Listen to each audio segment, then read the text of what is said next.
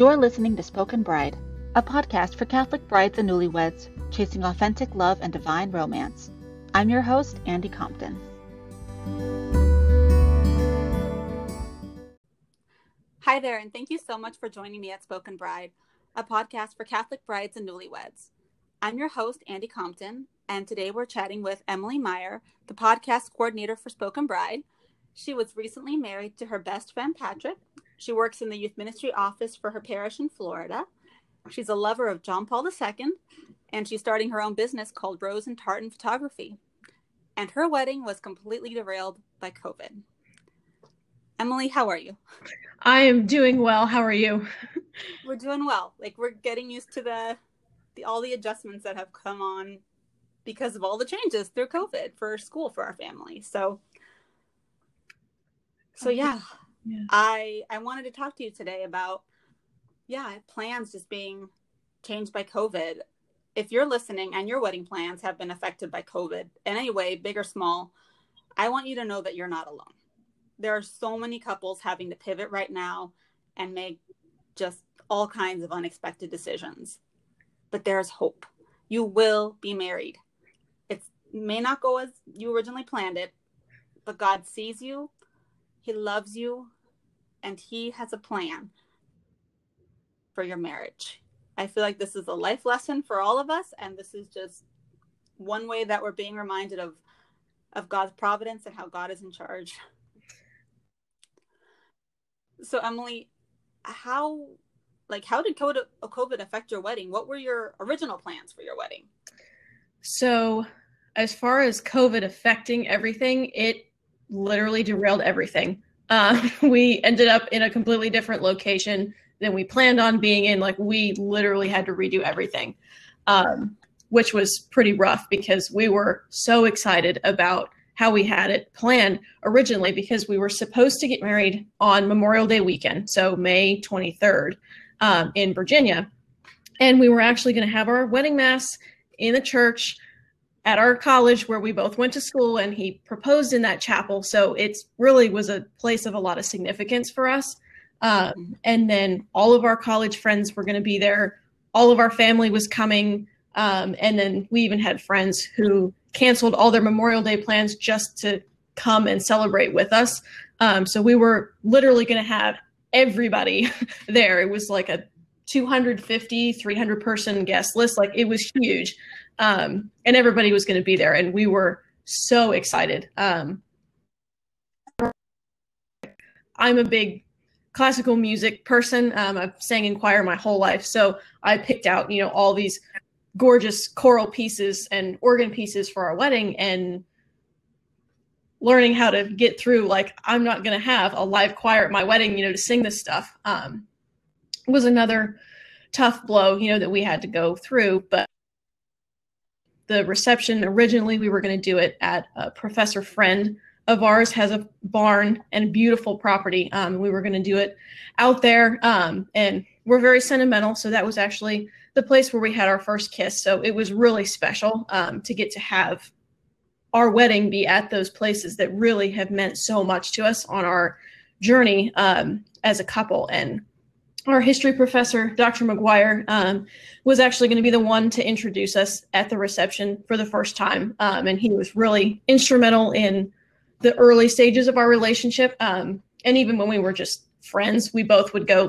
talk to him about the other person, just I really like this person, but I really don't know what to do. He was really there through everything. So it was really just going to be a very sentimental kind of wedding day, which for us was perfect because we're very sentimental.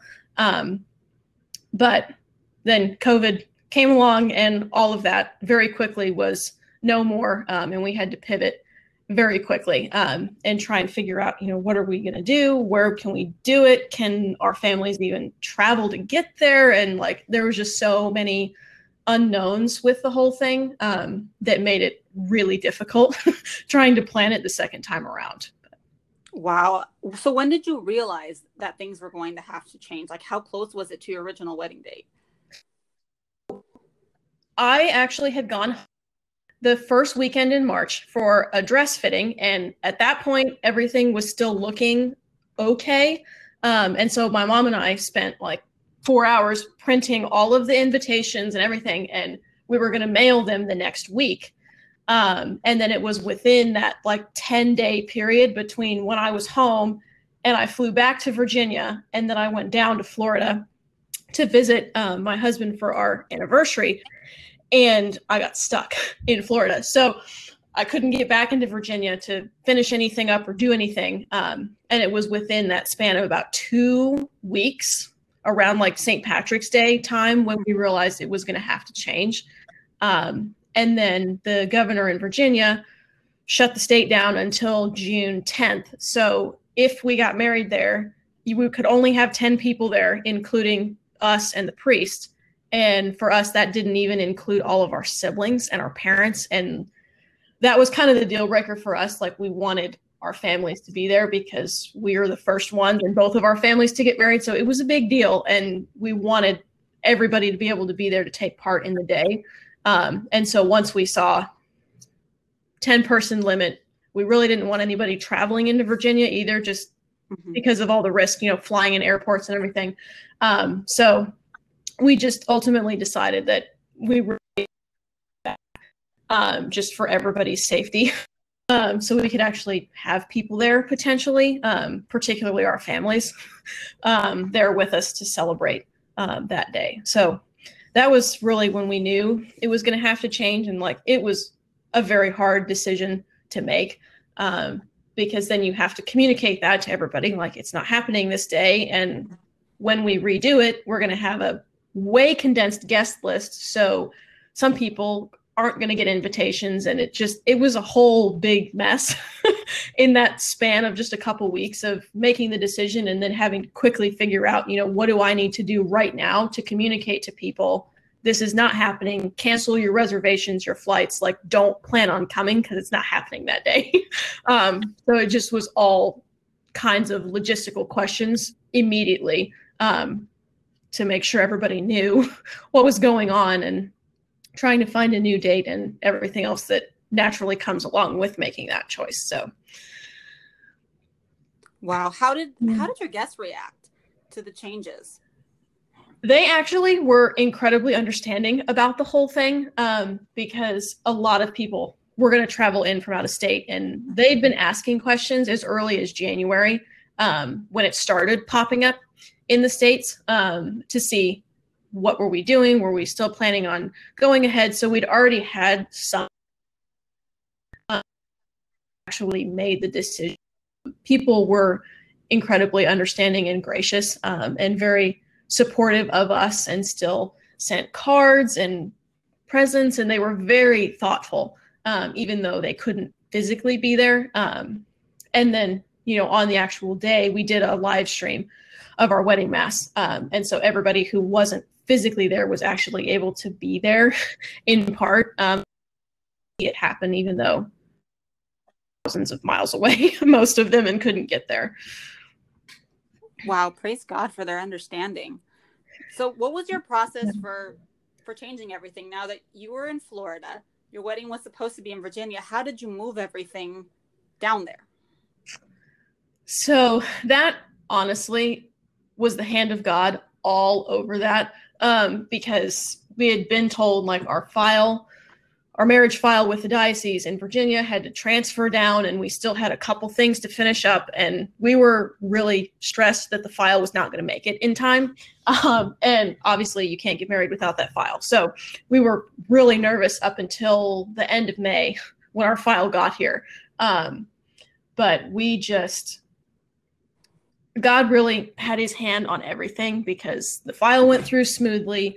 And then when we started looking at dates, my sister is in the Army, and she had some summer training that she had to be a part of. And the first date we looked at was in the middle of that and wasn't going to work. So then we had to quickly change plans again. And then we settled on July 11th. And as soon as we did, we'd already been talking with my husband's home parish down here in Florida, where he was baptized and confirmed and has had all his sacraments at that church. And they actually had that date open. And then we had talked to 3 or 4 different venues. Like, on such late notice, it was really hard to find a place, but we actually found a beautiful venue right on the bay in St. Augustine, Florida. And they happened to be open that day. And the photographer we wanted was available that day. And the DJ was available. Like literally every other weekend was booked except for that one. And so God really had his hand on picking that date for us and helping us be able to get everything transferred down really quickly. So we could focus on more of the little stuff that you're normally doing as you get closer to a wedding instead of redoing the big stuff. Like maybe 2 months-ish till is about all the time we had really to redo everything by the time we got a date nailed down. So it was a little bit of a nightmare at the end, but God really helped us get through getting it all moved here without a huge headache. Wow. How did you and Patrick deal with all the changes going on, all the upsetting of plans and the relocating with you being in Florida? Like, how did you guys deal with everything? Yeah. So to be honest with you, it actually was pretty difficult for quite a while because when I came down here, I got stuck. So I like literally had nowhere to go. And he was already living here. So he had a place and all that good stuff. And so I actually was living with his family up until the wedding, which is not a typical situation. But in all of that, I got to know them a lot better, which really has been good for us now, in these first few weeks that we've been married, because I actually know his family a lot better typically than a lot of people would, because I've lived in the same house with him for 4 months right before the wedding. So that really was an interesting twist. And then also not really having access to the sacraments during that whole period when we had to make that choice. And then you're trying to pray and listen and refigure things out. Like that was very hard on both of us. And so we made a conscious effort to see each other every day and pray the rosary and just really try to be open and listening. And whenever we could, we would go down to adoration at the cathedral, because that was one of the few parishes that actually had it open during all of the COVID stuff in March and April. And so that actually was really helpful for us, and really just staying grounded in our faith and leaning on that, as our rock when our whole world's kind of got turned upside down overnight. And you're trying to figure out, how am I going to live with this? What am I going to do for work? Everything looks different now. And how do you not let yourself freak out and just get in your own head? Because that can happen very easily. So those were things that really helped for us. But knew we weren't going to have, the wedding that we wanted in our eyes. That really was hard for quite a while, even up until our actual, date of May 23rd. Like we both were really salty in those like days and weeks leading up to it of, oh, this is how we planned and this isn't happening. But at the same time, like God brought so much beauty out of that, in that he gave us time to really learn as a couple how to listen for his will when it doesn't look exactly how you think it's going to. And later in life, I'm sure that's going to be something that's going to pop up, again, in other situations. And just having that lesson now, I think has been really good for us to just listen. And if this is what God's asking of you, then he's going to take care of you no matter what everything else looks like. Like he's going to take care of you, be happy. And so really a big lesson in all of that we had to learn.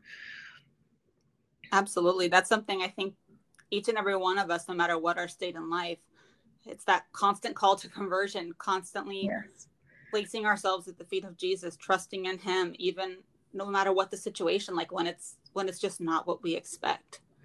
Yeah. No, and it's so true. And even like, I didn't even realize this, but after the wedding happened, I was talking with now my father-in-law, and he was actually saying the date that we chose was actually about a week after Patrick's little brother was killed in a car accident 4 years ago.